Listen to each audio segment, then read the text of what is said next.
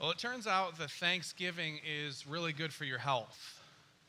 And when I say that, I'm not talking about turkey and stuffing, and certainly not talking about an overindulgence in pies like many of us did the last few days.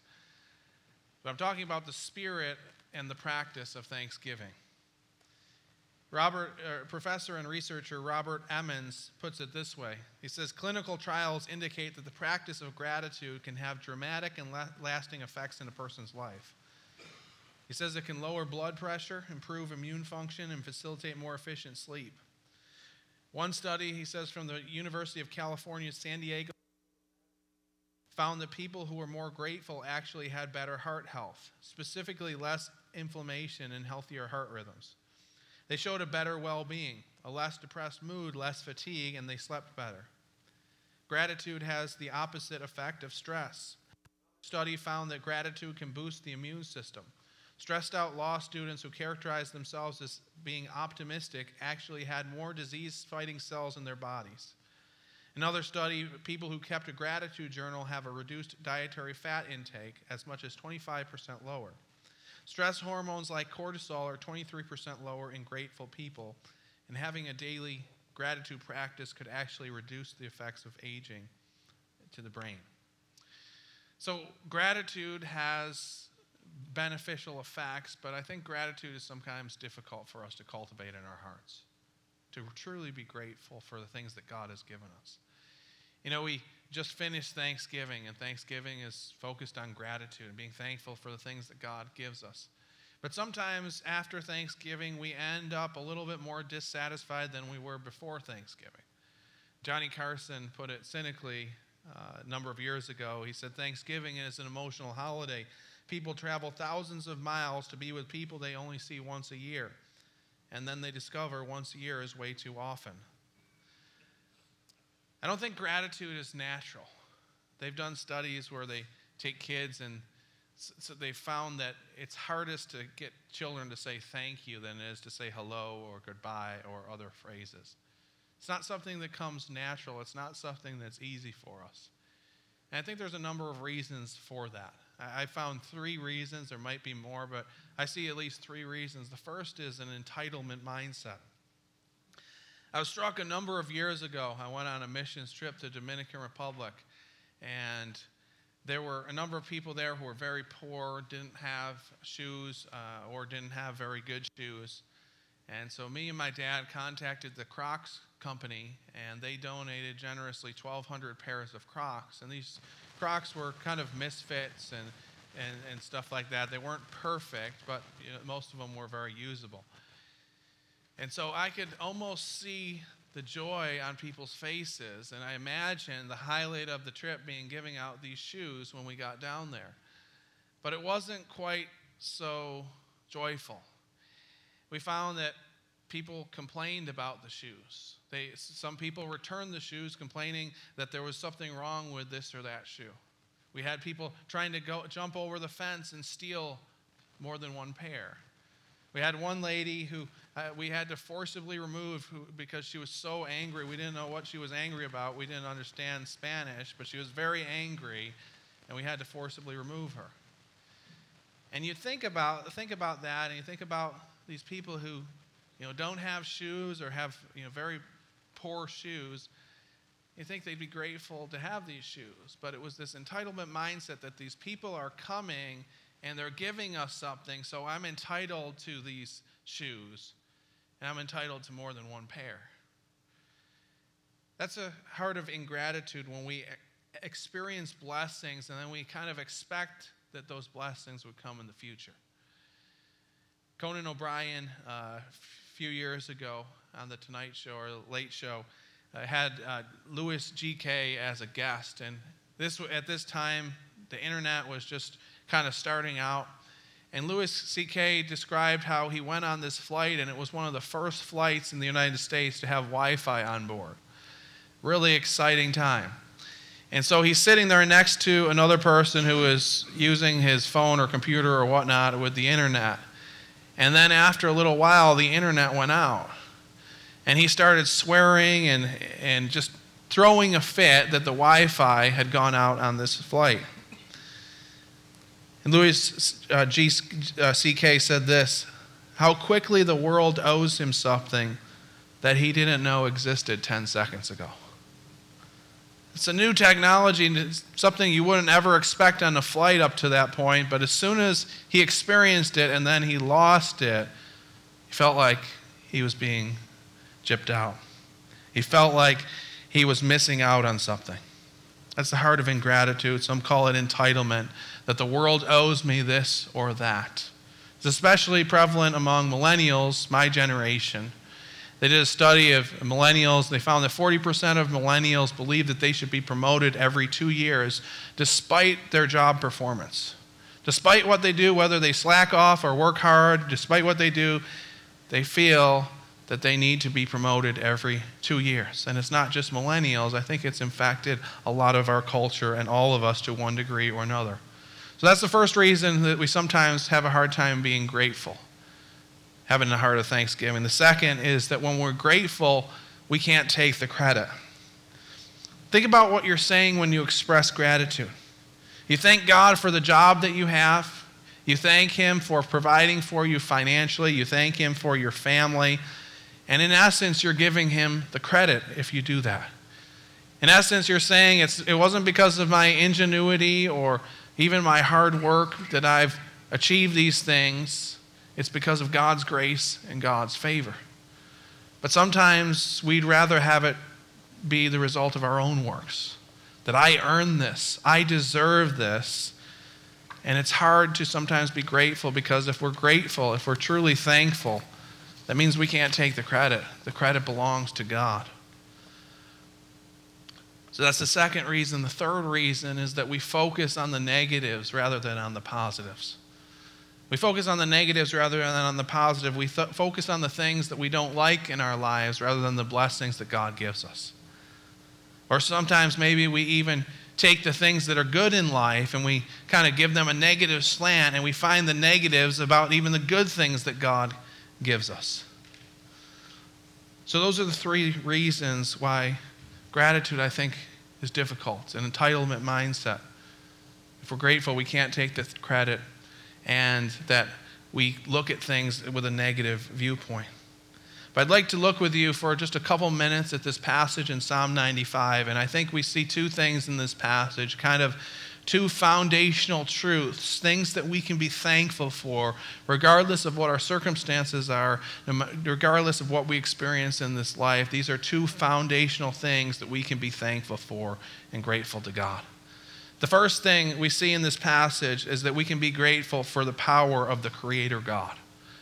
We can be grateful for the power of the Creator God. The text tells us, "For the Lord is a great God and great King above all gods." The God that we serve is the King of all kings. He's the King of all authorities and powers and rulers. There is no one and there's nothing that's outside of His control. The text tells us, in His hand are the depths of the earth, the heights of the mountains are His. The sea is His, for He made it, for His hands formed the dry ground. Now, in ancient religions, there were a number of different gods. And there would often be different gods for different areas of the earth. There might be a god of the sea, a god of the mountain, a god of love, a god of fertility, a God of all these different things. But the psalmist declares here that the God that we serve is the God of all those things. The God who made the heavens, the God who made the earth, the God who made the mountains, the God who made the sea, which the ancients considered to be kind of the fountain of chaos. He's the one who created that and governs that by the word of His power.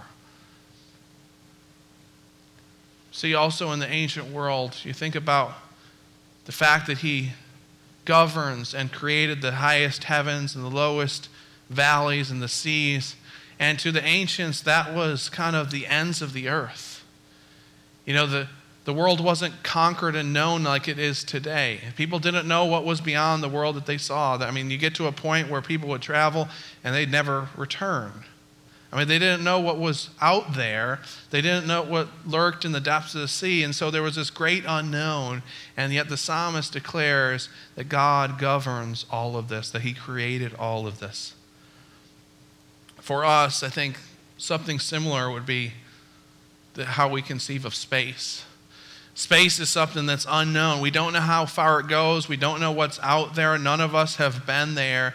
It's just there. And yet even that, God created by the word of his power. Consider this quote from the NASA website. It says, our solar system consists of our star, the sun, and everything bound to it by gravity. The planets Mercury, Venus, Earth, Mars, Jupiter, Saturn, Uranus, Neptune, dwarf planets such as Pluto, dozens of moons and millions of asteroids, comets, meteoroids.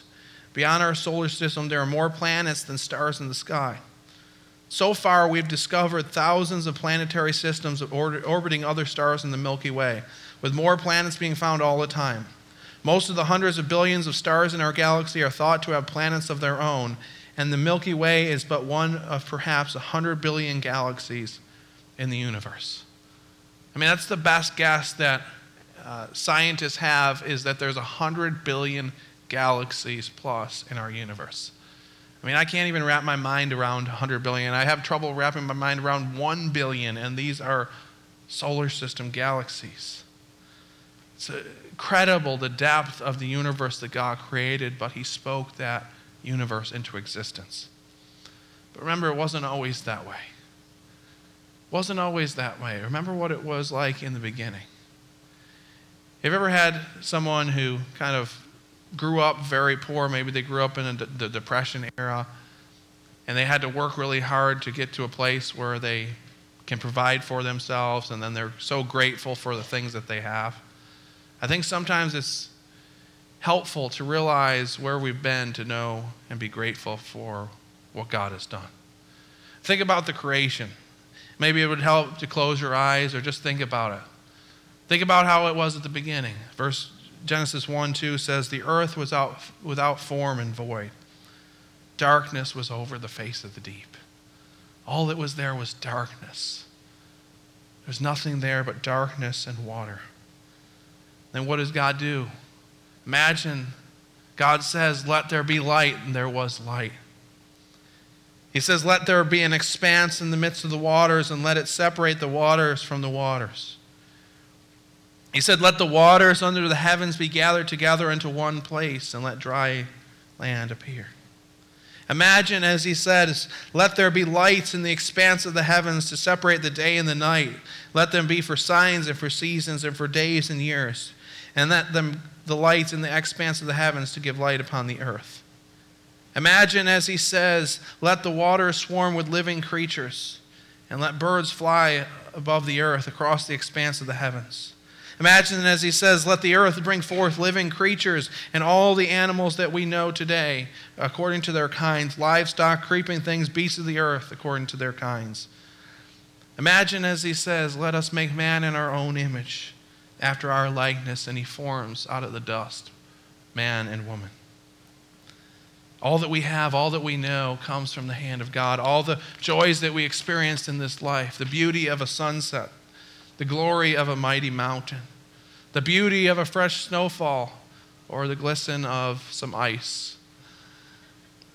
All the beauty that we know, all the intricacy and beauty and complexity of the human body, all this was created by God and for God. And so it's right to praise him, the psalmist says. It's right to come to him with a joyful sound, to rejoice with thanksgiving, because he is the powerful creator God and there is no one like him. So that's the first reason we have to be thankful, because we serve a powerful creator God. A God who has no rival and no equal, who can handle anything that we face in our lives. The second reason we have to be thankful is that we have been rescued by the power of the God who recreates. We've been rescued by the power of the God who recreates. The psalmist tells us, make a joyful noise to the rock of our salvation. When God is referred to as rock, which is quite often in the Old Testament, it often refers to God as the divine warrior, the one who fights on behalf of his people, the one who defeats the enemies of God's people. Look at what it says in 2 Samuel 22. The Lord is my rock and my fortress, David says, and my deliverer, my God, my rock, in whom I take refuge, my shield and the horn of my salvation, my stronghold and my refuge, my Savior. You save me from violence. I call upon the Lord, who is worthy to be praised, and I'm saved from my enemies. This warrior God is acting in history to make us his own. Verse 7, it says, "For he is our God, and we are the people of his pasture." For the ancient Israelites, their story was they were delivered from the land of Egypt. They were in the land of slavery under oppression, and God rescued them by a mighty hand and outstretched arm, and he formed them into a new people. He gave them the law, eventually brought them into the promised land. And so he made them his own, and he rescued them from slavery. The same is true for us. All of us are sinners by nature and by choice. Our first parents, Adam and Eve, brought sin into the world, and after they brought sin into the world, there was this slow decay and the slow hint towards death. We see right after they sin, we see that they, for the first time, realize that they're naked and they have shame. We see shortly after that there's the first murder that happens as Cain murders Abel. And from there, we see that the trajectory of humanity goes downhill apart from the purposes that God intended for us. And we know that that eventually leads to the final point of death. Not just physical death, but separation from God, spiritual death, in a place the Bible calls hell. We don't talk about hell very often. Honestly, even as a pastor, I don't like to talk about hell. Something, we like to put out of our minds, but it's something that Jesus warned about. Now, people think about hell and they think, well, what is hell going to be like? People have different conceptions, and sometimes we have this conception of, Satan there with a pitchfork and a lake of fire. And you think to yourself, is that how hell is going to be? Well, I don't know. I don't know how hell is going to be. I don't want to find out what hell is going to be like. And whether Jesus was using figurative language or whether he was being completely literal in how he described hell, it's clear that it's a place of horror. He wanted to communicate it's the worst possible place that you could ever be. I mean, you think about just all the blessings that God gives us on this earth, the things that we enjoy. We think about the presence that he offers us. And you think about all that taken away and the horror of experiencing life completely apart from God. It's a frightening thing. But God didn't want us to go there. He didn't want that to be our end, and so he sent Jesus Christ, our Savior, who came and lived a sinless life, who became sin for us so that we might become the righteousness of God. And he died on the cross in our place so that we might have a relationship with God. But we were all headed for the grave. We were all headed for hell. Sometimes that's hard for us to realize, especially if we grew up in a Christian home, if we consider ourselves to be decent people, but that's where we were headed. But God came in and he rescued us, and he put our feet upon the rock, and he saved us by his grace. He did that to recreate us so that we would have a relationship with him now, and that we might live with him forever and ever in a new heaven and new earth. That's something that we can always be thankful for. That's something that we can always hold on to no matter how much is in our bank account, no matter what's happening with our job situation, no matter what is happening with our relationships. We can always hold on to that. That's something that's eternal. Thanksgiving flows from the heart that believes in the power of God and experiences the resurrection, salvation of God. Thanksgiving flows from the heart that believes in the power of God and has experienced the salvation of God. When we get those two things, when we understand the power of God, we've experienced the salvation of God, it causes us to be thankful. But we see in this passage that there is a warning, and there's always a tension. There's always a battle between what we know about God, what we've experienced about God to be true, and what we're experiencing currently. And in this passage of Psalm 95, the author warns us not to harden our hearts as they hardened their hearts at Massah and Meribah. Remember that story? After God had delivered the Israelites from Egypt, he had brought the plagues upon the Pharaoh and upon the Egyptians, and he led them by a cloud and a pillar of fire. He opened up the Red Sea, and they went through on dry ground. And then when the Pharaoh and his chariots went through, God closed the sea, and defeated their enemies. And then after they get out from there, God causes manna to come down from heaven and provides for their needs. But then they start to get thirsty. And they, rather than calling out to God and praying to Him, they start to grumble. They start to harden their hearts. And they say to Moses and Aaron, "Why did you bring us up out of Egypt?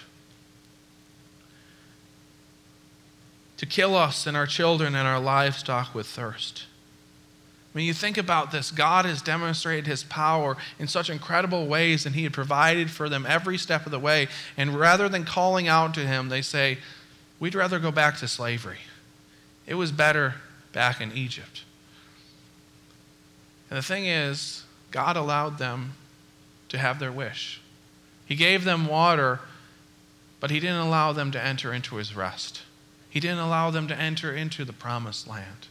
He caused them to wander for 40 years until that whole generation had passed away, living lives of futility, just wandering around, one might say lives of slavery, because that's what they wanted. They wanted to go back to Egypt, and God said, "Okay, you can live a life of futility, and you won't enter into the promised land, into the place of rest." I think the same thing is true for us. If we don't want to live in freedom, if we want to just go our own way, God will allow us to do that. But if that's the case, we won't enter into His rest. We won't get to enter into heaven. And if there's anybody here who hasn't made a decision to follow after Christ, if you don't have a relationship with Christ, don't leave today without talking to me or Pastor Phil or Patrick about how to enter into a relationship with Jesus Christ. For those of us who are believers in Jesus, we believe in the power of God. We know that God is powerful. We've experienced His power. We've experienced His salvation. But sometimes it's hard when the rubber meets the road, when we face the difficulties of life, to truly be thankful. I mean, you think about when things are good, it's easy to be thankful. You can have a person who doesn't know the Lord, isn't a Christian, and as soon as something really good happens to them, like they win the lottery, it's like they're running around praising God, the God that they didn't even believe existed. But when your bank account's empty, when you lose a loved one, when you're dealing with mental illness, it's not so easy sometimes to praise God. It's not so easy to be thankful. And in those moments, we have a decision. Are we going to harden our hearts like they did at Massa and Meribah? Are we going to say, God doesn't care about me, I should just do life on my own? Should we turn to bitterness, complaining about our circumstances? Or should we turn to God? Be thankful for the things that we do have. Thankful for His salvation. Thankful for His power. That if He allows us to go through something, we don't know why, but we know that if He allows us to go through something, He must have a good reason. Do we trust in that, or do we harden our hearts? Will we be thankful even in the most difficult circumstance? There's a man named Sean Aker. He's a professor at Harvard, and he says that training our brains to become more grateful can start with just spending 5 minutes a day practicing Thanksgiving. And he cited studies, or a study, where participants were asked to write down 3 things that they were thankful for 5 minutes at the same point in each day for at least a week. And so these things that they wrote down could be anything. The only thing is they had to be specific. So you couldn't say, I'm thankful for my family, or I'm thankful for the things I have. It had to be specific. For example, someone might say, I'm thankful for the Thai food that I had last night, or I'm thankful that my daughter came and gave me a hug yesterday, or I'm thankful that my boss complimented me on my work. So they had to be specific things, and what they found was that these things had remarkable effects on how people viewed the world. They found that after just 1 month, even people who had only done this for 1 week, after 1 month, they found that they were happier and less depressed. After 3 months, they found that people who had been a part of this experiment had been more joyful and content. Even after 6 months, they were still happier, less anxious, and less depressed. And they only spent 1 week practicing thanksgiving, and yet it had effects for 6 months. And the researchers hypothesized that the simple practice of writing down 3 Thanksgivings a day over the course of a week primed the participants' mind to search for the good in their lives. What if we did that?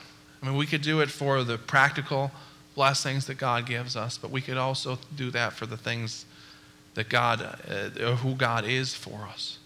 What if we thank God each day for his power? What if we thank God each day for rescuing us, for saving us for an eternity separated from him? What if we looked for the blessings in our life that maybe we gloss over?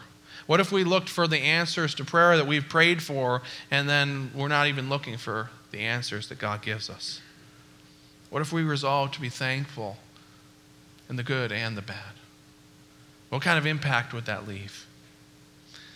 Retired U.S. Marine Corps General Charles Krulik tells a story of the first time that he experienced someone who was a true believer in Jesus. And it was the first time he experienced someone who had a heart of thanksgiving. He tells the story this way. 35 years ago, I was a young second lieutenant, just graduated from the Naval Academy. Married 14 days after I graduated, my wife and I went down to Quantico, Virginia, home of the basic school where officers learn about honor, courage, and commitment. At that time in my life, I thought I was a cross between John Wayne and Tom Cruise. Because I was married, I shared a room with another married officer named John Listerman. John was a wonderful human. He exuded goodness. If I asked him for his arm, he would have said, "Where do you want me to cut it off? At the wrist? The elbow?" John was a Christian.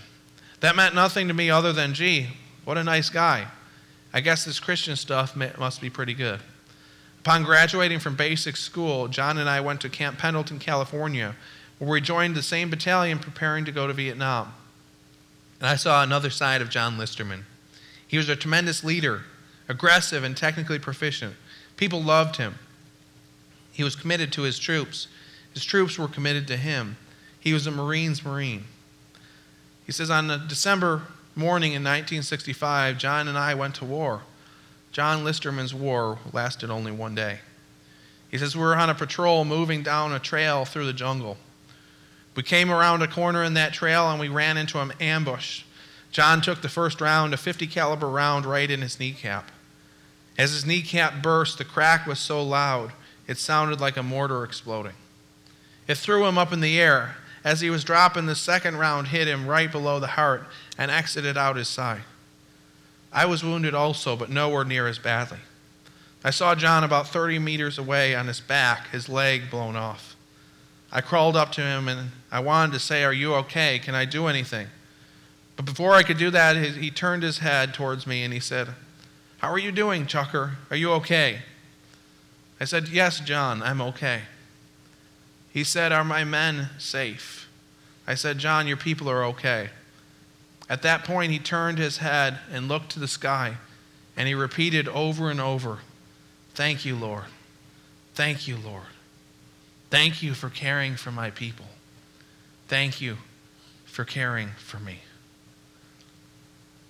It says, I was dumbfounded. And Krulik later went on to receive Jesus Christ. That's a heart of thanksgiving. Even in the most difficult, terrible circumstances, he was thankful for the way God cared for him. Thanksgiving flows from the heart that believes in the power of God and has experienced the resurrection, salvation of God. Let's pray.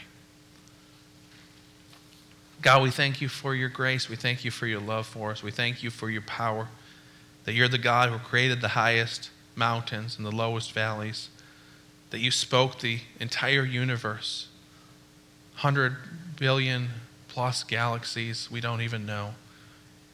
But you spoke those things into existence by the word of your power. God, we thank you that you are so powerful, that you can handle the things that we experience in our life. We thank you also for saving us, from rescuing us from an eternity separated from you, that bringing us from a place of slavery to a place of freedom, from a place of sadness to a place of joy.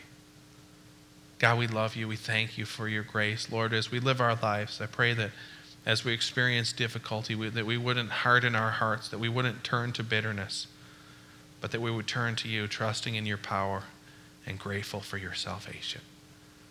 We thank you for all that you've done for us. We look forward to all you're going to do. In Christ's name I pray. Amen.